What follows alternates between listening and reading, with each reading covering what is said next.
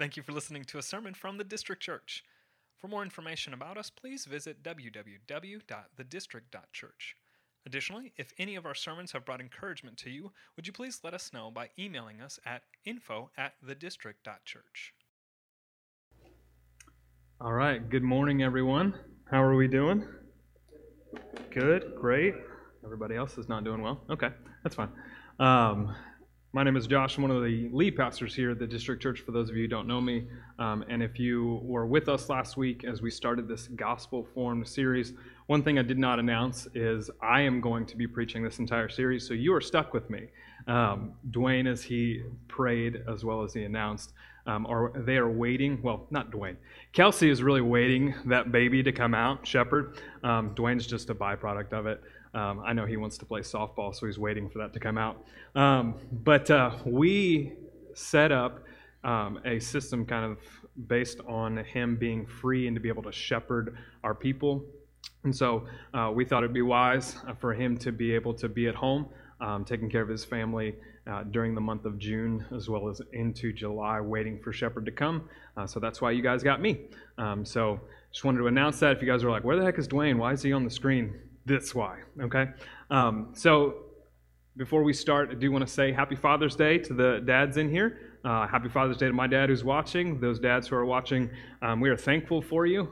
Like Dwayne says as well, I too want to echo, we are rejoicing for those fathers who are good and faithful fathers. And then we are mourning those who see this day as not so happy, or see this day as not one to rejoice in because of the father they had or one that has passed away. And so we, alongside you, are mourning in this time as well. So we rejoice with those who rejoice, and we mourn with those who mourn. And so I just want to echo that, what Dwayne said. This morning, as we continue this series, if you have your Bibles, go ahead and open to Philippians chapter 2. What we're going to be taking a look at is what it means to be a gospel-formed believer modeled after Christ. So last week we took a look at the most important message, the foundation for our gospel formation, which is the message of Jesus Christ, right? That he came, he lived a life, he died a death we so rightly deserve. He rose from the grave 3 days later, and in his resurrection sealed our adoption as children. He sealed our justification before the Lord. And so we celebrated that message, and we understand that, as Paul says in 1 Corinthians 15, that message of the gospel is of first importance. Now, as we move into this next part of gospel formation, we're going to take a look at the model of gospel formation. So if the message is central to all things that we do, the model, Jesus Christ, must also be central to how we live our lives and how we go about sharing the light of the gospel in a dark and dying world. In his humility, in his service, in his abiding in the Father, in Jesus' knowledge of the Scriptures, in his life, his death, and his resurrection, this should be a model in which we pursue. And there are plenty more of examples that we find throughout the Old and New Testament, as John tells us at the end of his book. If we were to write all the things that Jesus did, the whole world wouldn't be able to contain it. But we have to look first at this model. So this morning, we're going to take a look at Philippians 2. Now, I'm going to walk through this passage right here. We'll just read it, not like last week. We're not going to read it all together, but I'm going to read it, and then what I'm going to do is kind of create a sandwich, if you will. The middle part of the passage is going to be our meat and our sustenance. And then the first and the latter half of this passage will be kind of our bread, what is holding this together, right? And I hope you see as we walk through that why this is the way it is. But I want you to see that in this model of Christ, this is what we pursue. This is the life we are trying to live. I also want to set it up a little bit of how my mind works. So I'm type A. I like notes. I like points. If any of you are in here with a pen and paper, awesome. My heart gets stirred for that. So I'm also going to explain to you how we're going to break this down and how we're going to take a look at it. Because what's interesting when we look at Philippians 2 and we look at the model of Jesus, what Paul doesn't do is he doesn't go back to Matthew, Mark, Luke, or John and talk about Jesus' miracles of feeding the 5,000. He doesn't go back to Jesus and his Sermon on the Mount. He doesn't go back to Jesus telling a storm to stop. All these things are helpful and encouraging when we look at the character and nature of Jesus. But what he does here in Philippians 2 is he highlights three things about Christ's life and death. He highlights his divinity or his divine nature. He highlights his humiliation. And he highlights his exaltation. So this is what we're going to take a look at today. His divinity, his humiliation, his exaltation, and then I want to answer the question at the end. How should this change our lives? If all of this is true, how should it change our lives? So let's open up with Philippians 2 and see what Paul has to say in totality. Starting in verse 1. He says, "So if there is any encouragement in Christ, any comfort from love, any participation in the Spirit, any affection and sympathy, complete my joy by being of the same mind, having the same love, being in full accord and of one mind. Do nothing from selfish ambition or conceit, but in humility count others more significant than yourselves. Let each of you look not only to his own interests, but also to the interests of others. Have this mind among yourselves, which is yours in Christ Jesus, who, though he was in the form of God, did not count equality with God a thing to be grasped, but emptied himself by taking the form of a servant. Being born in the likeness of men and being found in human form, he humbled himself by becoming obedient to the point of death, even death on a cross. Therefore God has highly exalted him and bestowed on him the name that is above every name, so that at the name of Jesus every knee should bow in heaven and on earth and under earth, and every tongue confess that Jesus Christ is Lord, to the glory of God the Father. Therefore, my beloved, as you have always obeyed, so now, not only as in my presence, but much more in my absence, work out your own salvation with fear and trembling, for it is God who works in you, both to will and to work for his good and pleasure. Do all things without grumbling or disputing, that you may be blameless and innocent, children of God without blemish in the midst of a crooked and twisted generation, among whom you shine as lights in the world, holding fast to the word of life, so that in the day of Christ I may be proud that I did not run in vain or labor in vain. Even if I am to be poured out as a drink offering upon the sacrificial offering of your faith, I am glad and rejoice with you all. Likewise, you also should be glad and rejoice with me." This is the word of the Lord. Let's ask him to bless this time, and then we'll get going this morning. Lord, thank you for your grace and your mercy. Thank you that we have a picture of humility and service. We have a beautiful picture of the union with Christ in this passage and what it means for the believer who is united to him. Lord, help this truth grow our affections for you this morning, so that when we talk about the model in which we pursue, we're reminded of this truth here in this passage. And that we would live in such a way that brings glory to your name, joy into our own lives, and Lord, shines the light of the gospel in dark places where you have sent us. We pray these things in Jesus' name. Amen. So one of my favorite forms of music is, specifically when it comes to praise and worship, is the hymns. I'm thankful that, Jordan, you guys sang "Great is Thy Faithfulness" this morning. I loved it. The fact that we sang "Come Thou Fount" last week, I loved that. That's actually my favorite hymn of all time. But when it comes to hymns, my affection is stirred for the Lord. Whether it is modern day hymns or old classic hymns, I love to listen to them. One of the favorite songs I've got right now on Spotify, if you had this happen to you last year, showed you like what song you listened to the most. Well, that hymn for me was "City of Light," and it's "Yet Not I, but Christ in Me." And we sing that song. It's one of my favorites. So when I opened this passage this week, what I was amazed to find is that the early church actually had a hymn of their own, and it's written right here in Philippians 2. Verses 6 through 11 is actually one of the first recorded hymns that we have that the early church would have sang.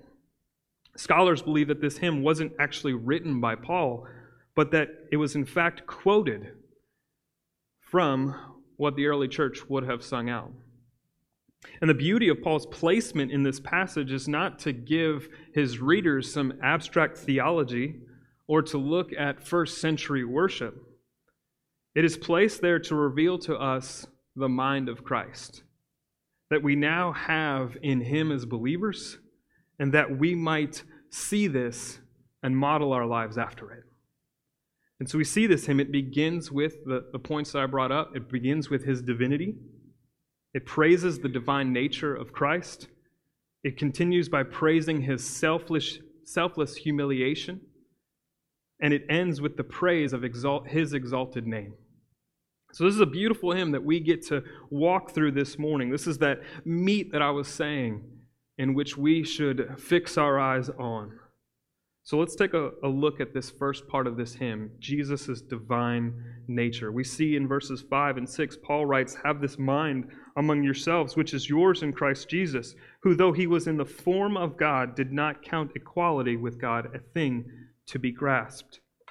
So there's this theory going around right now, as well as for many of years, that Jesus never truly made the claim that he was fully God. The theory is that early Christianity started off with Jesus being a teacher of just peace and kindness and love. That he never said, and his original hearers would have never heard him say, that he was fully God.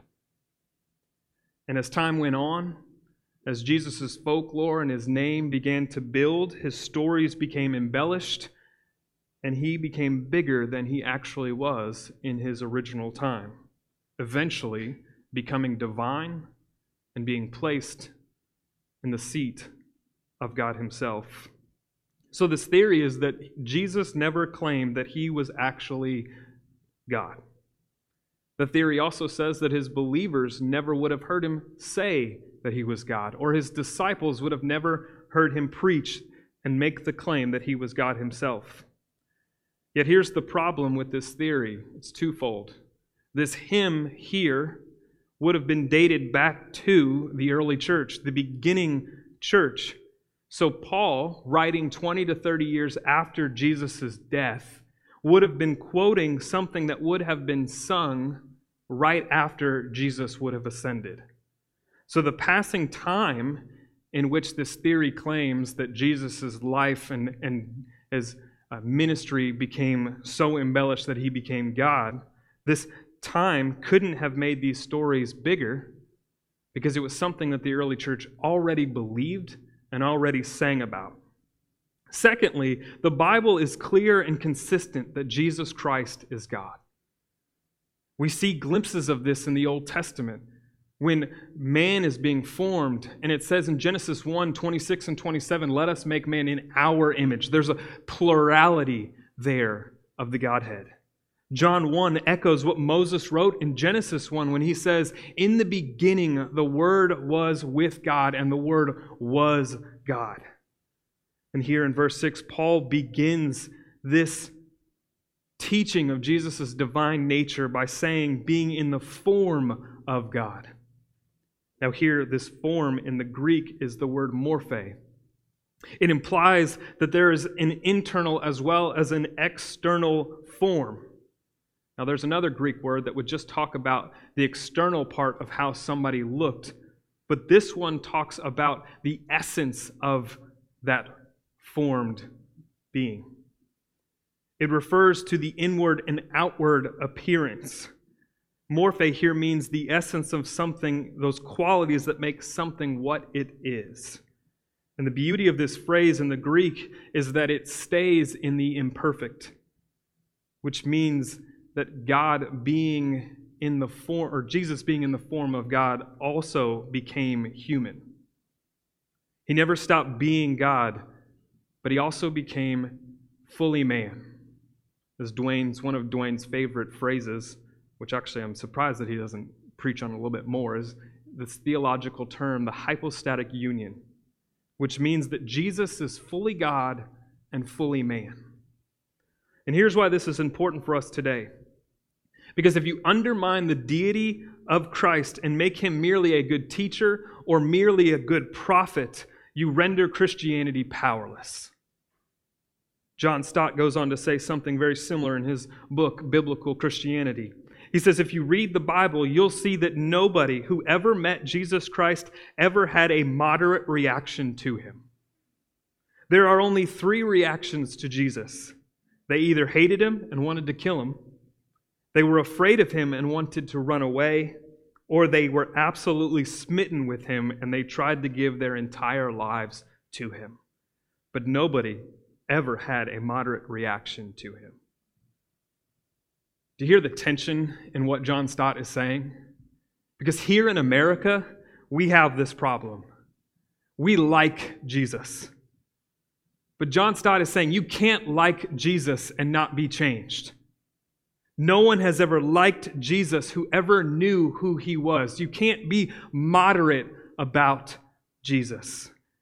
One of my favorite quotes by C.S. Lewis on this same topic says that Jesus is either a liar, a lunatic, or Lord, and that's how you have to treat him. And if he is God, then everything in your life needs to be changed.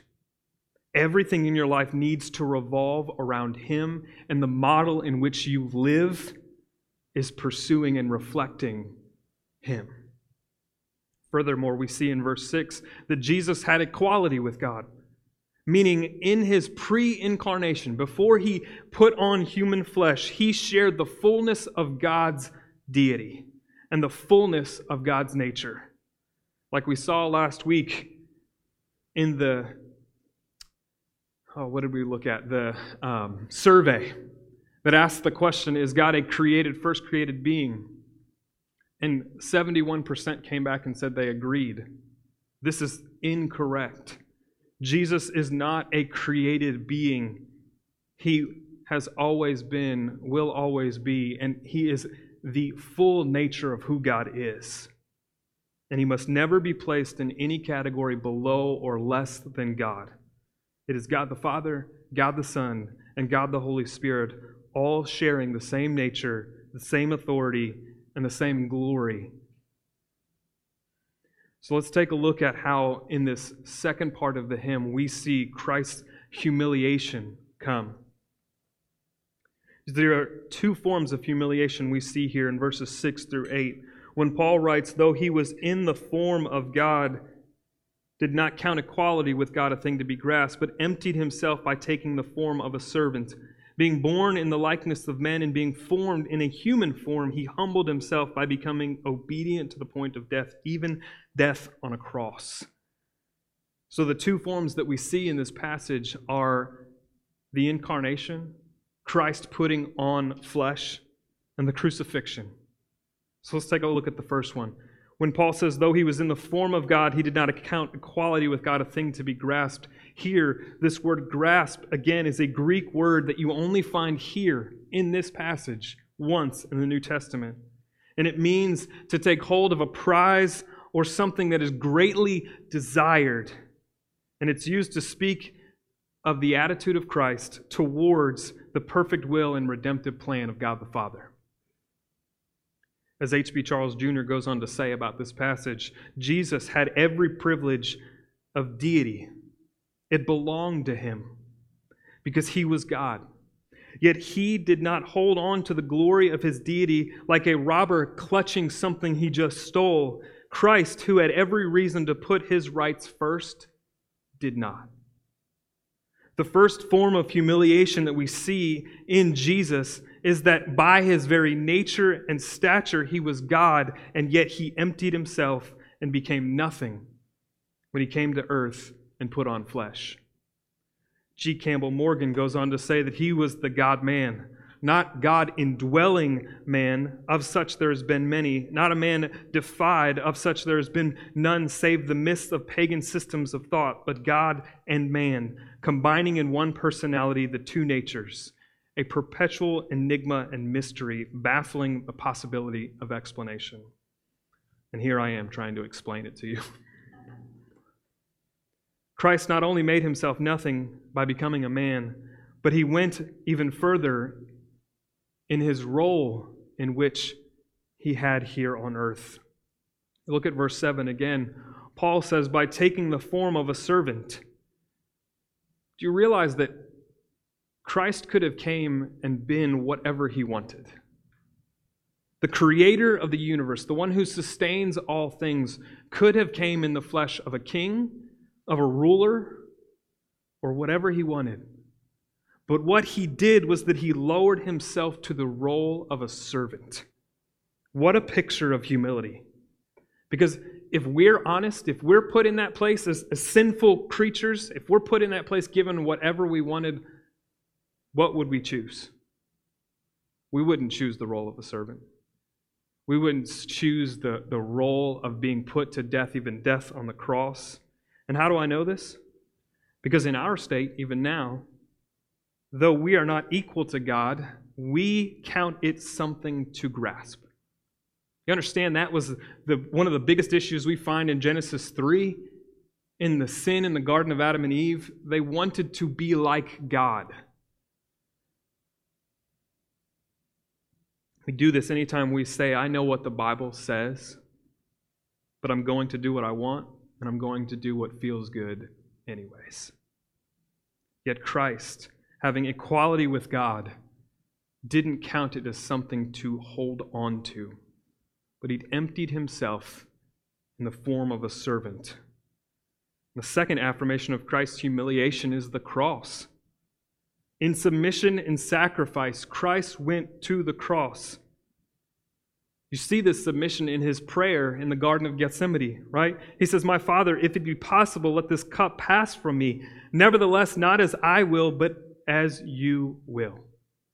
He also goes on to say in John 6, for I have come down from heaven not to do my own will, but the will of him who sent me.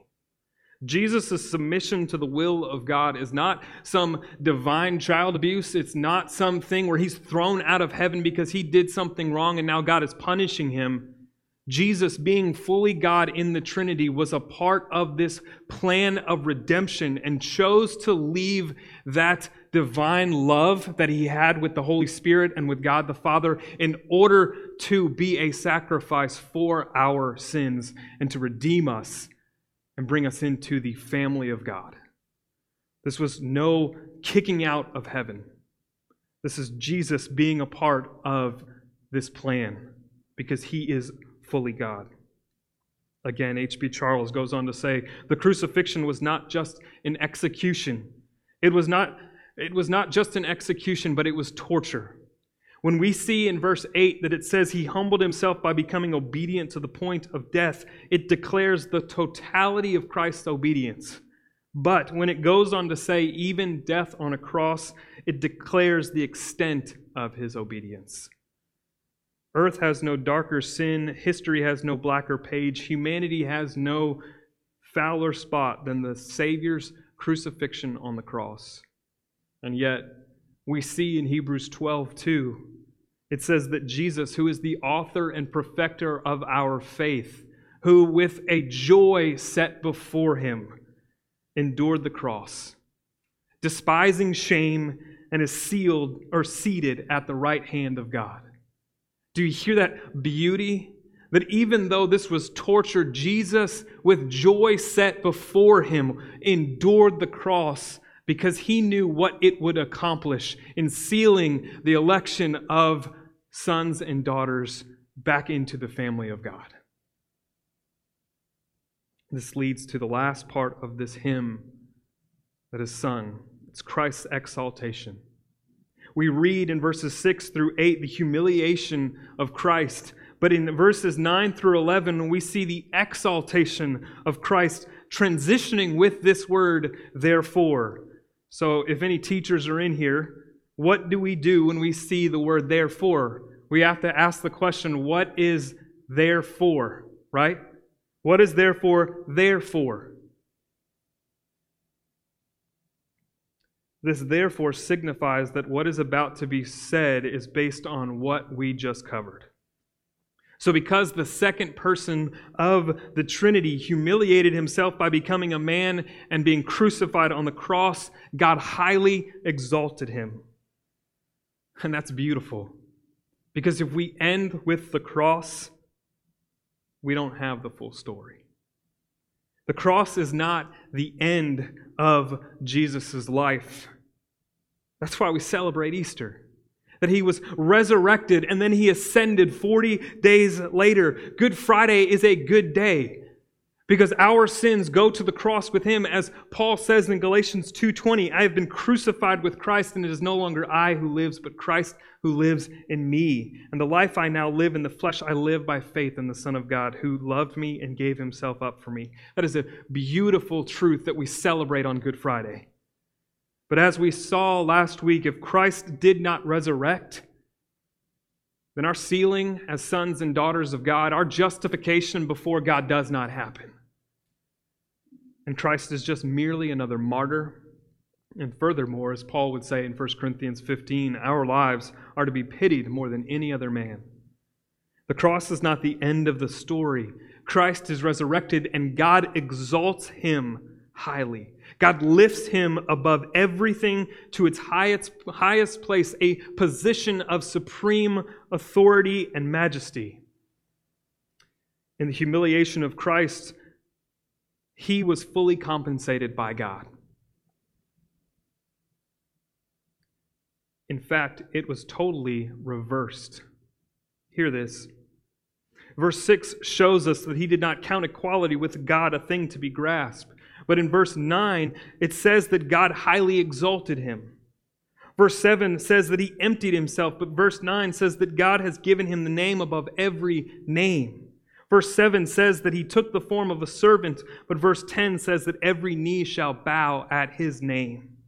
Verse 8 says that he humbled himself by becoming obedient to the point of death on a cross, but verse 11 says that every tongue shall confess his name as Lord to the glory of God the Father.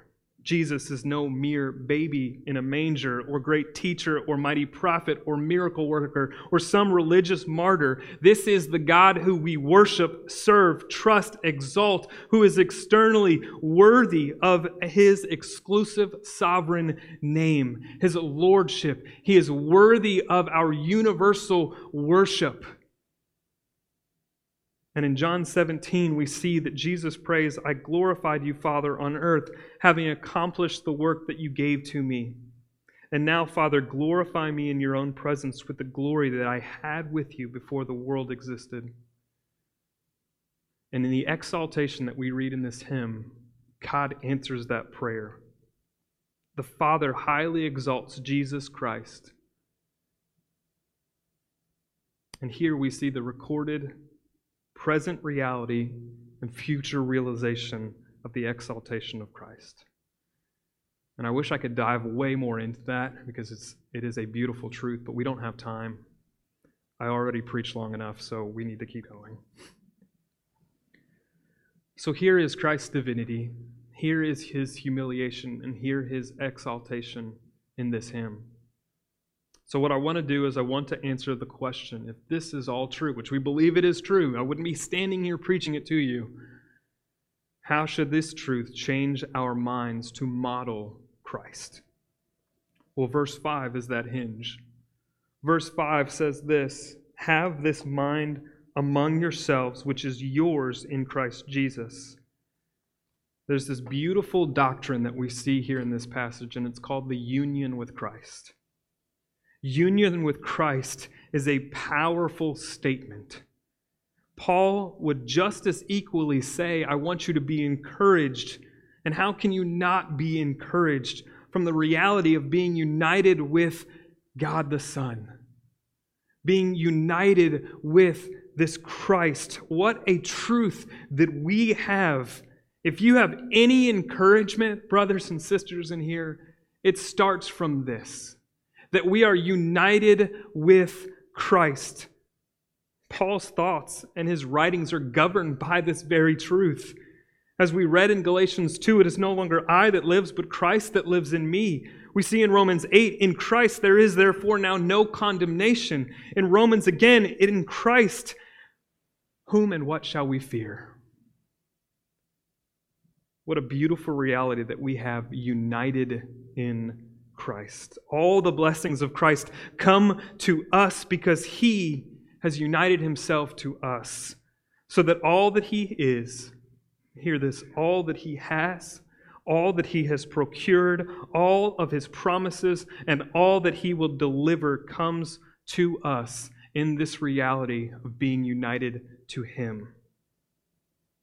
And our union with Christ, being that foundation, then flows into Christian unity, our Christian example in this world, and then our Christian hope. So I want to break that down real quick for you.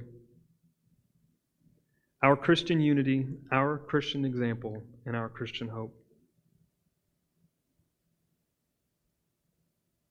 You see in verse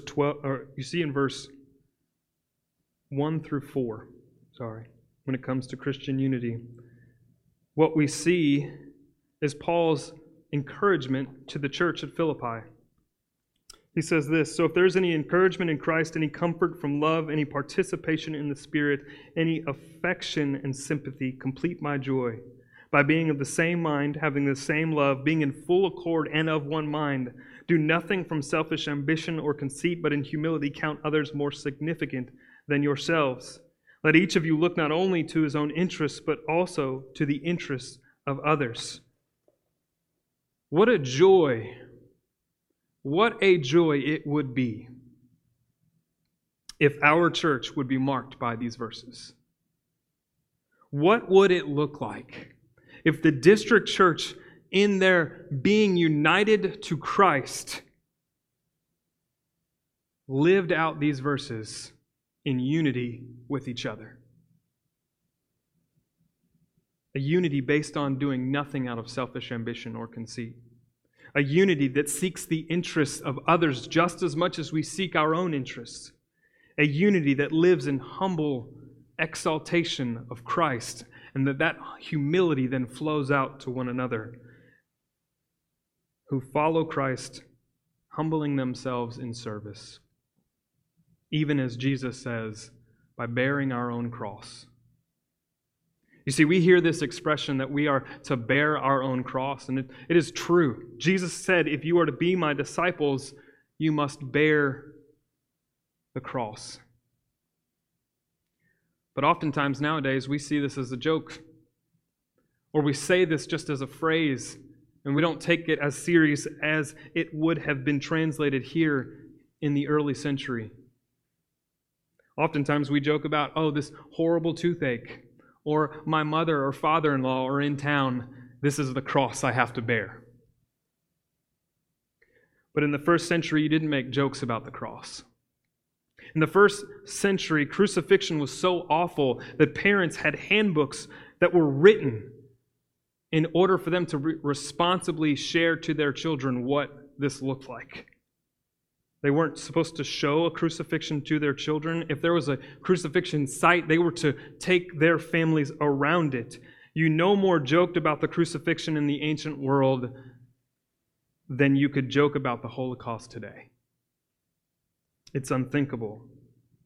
And yet Jesus tells His disciples, He tells us as followers of Him, unless you take up your cross, you cannot be my disciple. So taking up our cross in today's context, it might not look like we're going to the cross and being crucified. But what it means for us today is putting to death our own self-interests, the interests of self, and being able to put others before us. And as we do that, we come under the lordship of God, and we obey His commandments as this Heavenly Father calls us to. So I ask that question again, what would our church look like if we lived out this reality? If we lived out a reality that sought the interests of others, who did not do anything out of conceit, who bared a cross where we put to death our own self-interest, who live in humble service to one another. This is what union in Christ flows out to as we live in Christian unity with the church around us. And this even extends to believers outside of the district church. But I want to challenge us because we're in here today. This is what I hope our church strives to be like. Union with Christ also leads to a Christian example to the world around us. We saw in verses 12 through 18 that Paul calls us to a way of living that ends with this, among whom you shine as lights in a dark world. Tim Keller has a great sermon on the incarnation of Christ, and I would encourage you to look it up and read it. It really challenged me this week. But in it, he explains why Christianity is the only religion that cares about both the spiritual and the physical. He says, God is the only God in the world where matter matters. And because of this truth, we just went over. Because of the truth that we talked about of Christ becoming a servant and dying on a cross and humbling himself, we also saw the truth that he was fully God and fully man. These truths have application for how we live in this world today. This reality that we live in because of the gospel of Christ means that when we live out this truth, we need to care for both the physical and the spiritual around us. We need to care about the spiritual well-being of those God has placed in our sphere of influence. But we also need to care about the physical well-being of others. It's not one or the other. And where we get it wrong is when we elevate one over the other. Apart from the gospel, we can't keep both of the physical and spiritual together. Only in Jesus can we as believers say that salvation alone is our only hope, and the betterment of those around us is important to strive after. This is what Jesus came to do, did he not? He came to save and redeem souls, but he also came to give us a challenge to go and make disciples and preach and show the gospel and shine the light of the gospel into dark places. The physical and the spiritual are both important in the gospel of Jesus Christ. And that is the model in which he called us to live. Because only Christians can be concerned about the poor and the marginalized and those not being protected as they are about seeing someone be saved by the gospel of Jesus Christ. It is a both and for us. It's not one or the other. Tim Keller goes on to say this quote that really resonated with me, probably because of some frustrating conversations I had this week, but that doesn't need to be shared here. He says, if you're not able to see that it is just as important for us to be fighting as Christians for poverty and justice as we do for heresy and incorrect doctrine, we need our minds changed because the mind of Christ given to us is both. I want to say that again. If you are not able to see that it is just as important for us to be fighting as Christians for poverty and justice as we do heresy and incorrect doctrine, we need our minds changed because the mind of Christ gives us both. And I know that we've talked a lot about social justice and radical injustice recently, or racial injustice recently, and it is right that we do. And I think that we need to get better at recognizing these injustices around us, like race, but also where we show injustice to gender, or even a big one that keeps being brought up in a fight against race is abortion. We should be fighting for all of these things. As believers, we should be stepping into these dark places, not placing one over the other. And it is specifically because of our union with Christ that we live out these we live in these areas where we bring the light of the gospel into the darkness. It is not just about trying to save someone. The gospel is important, but the Bible doesn't stop there. James tells us that in order for us to show that we believe in the gospel, we must live it out. Faith without works is dead. I'm sorry for yelling. But this is our reality. Shining light and fighting for the poor and the marginalized. Man, just standing up for another human being because they are made in the image of God. This extends to injustices all around us. And we as believers should be praying that Christ would reveal to us where we are blind or where we are not paying attention.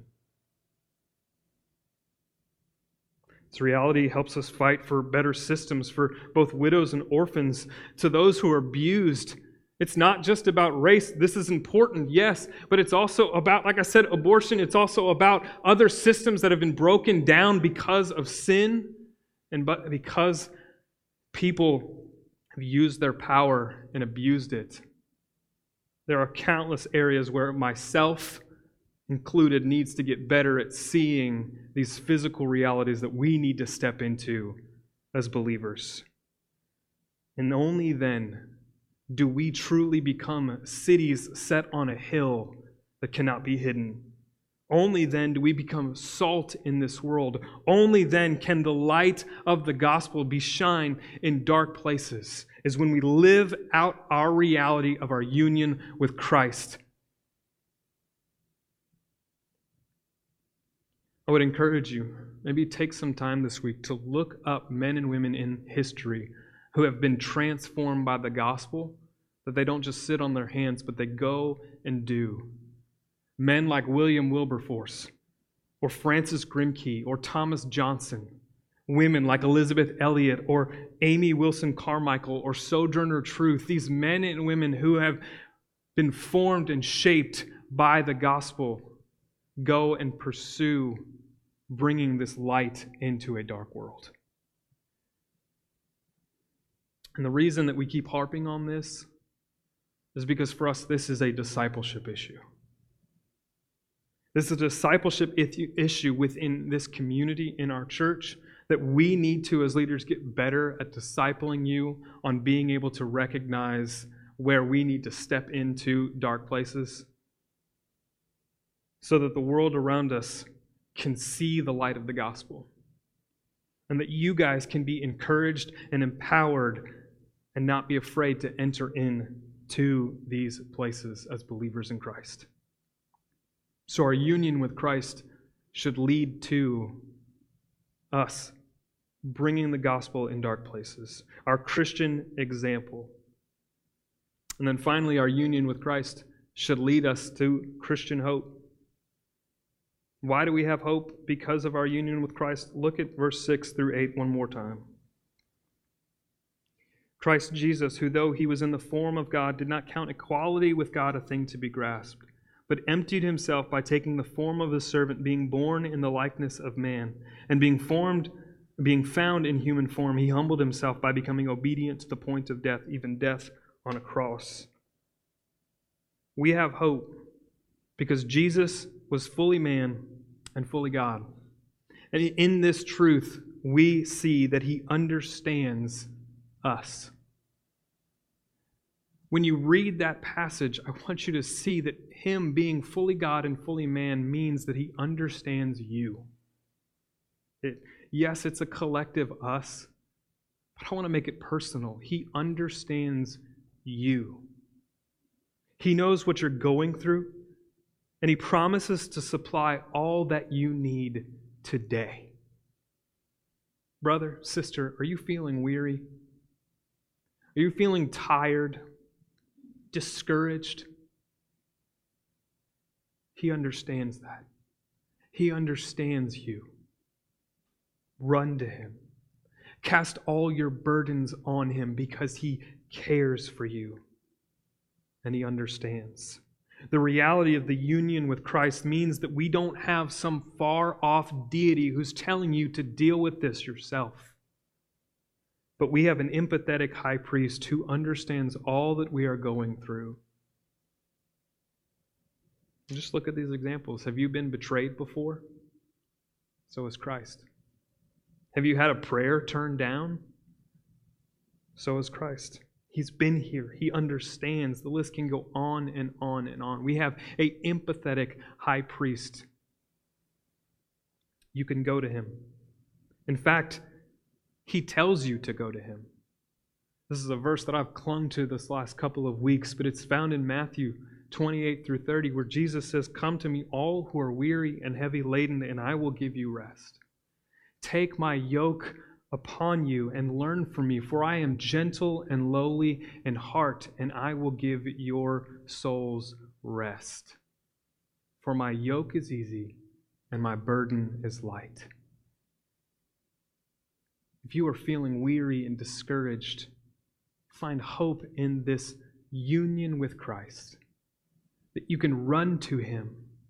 And not just you can run to him, he draws near to you. Psalms 37 shows us that he is near to the brokenhearted.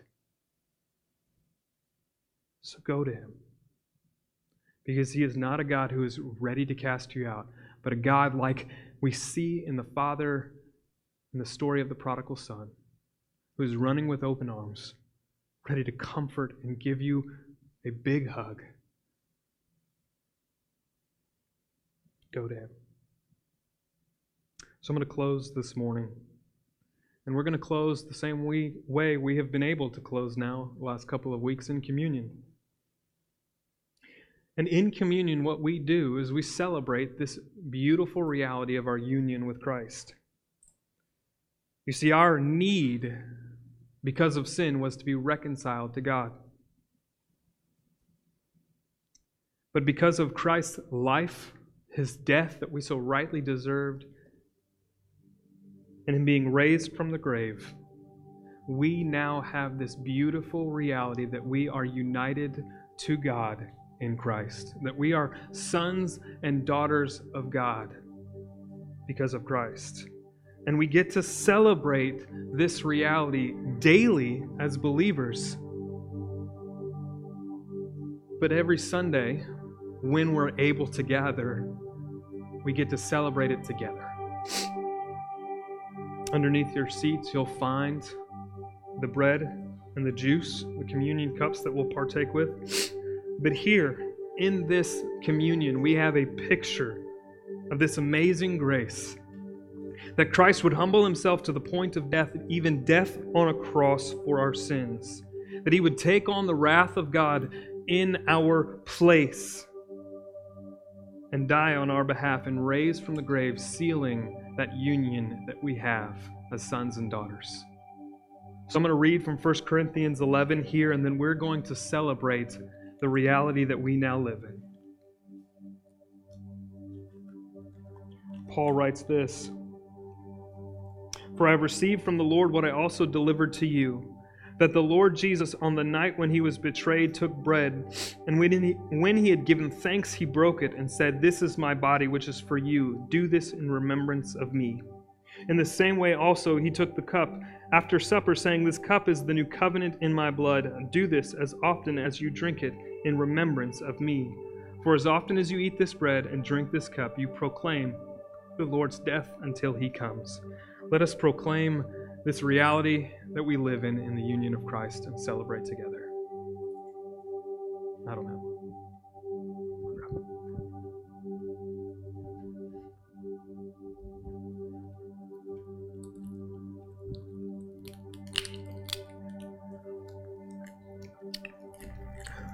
Let me pray and close this out, and then we'll continue to worship this morning. Lord, thank you for the example that you give to us, and the humiliation and the exaltation and the divinity of Christ, who did not count equality a thing to hold on to be grasped, but emptied himself.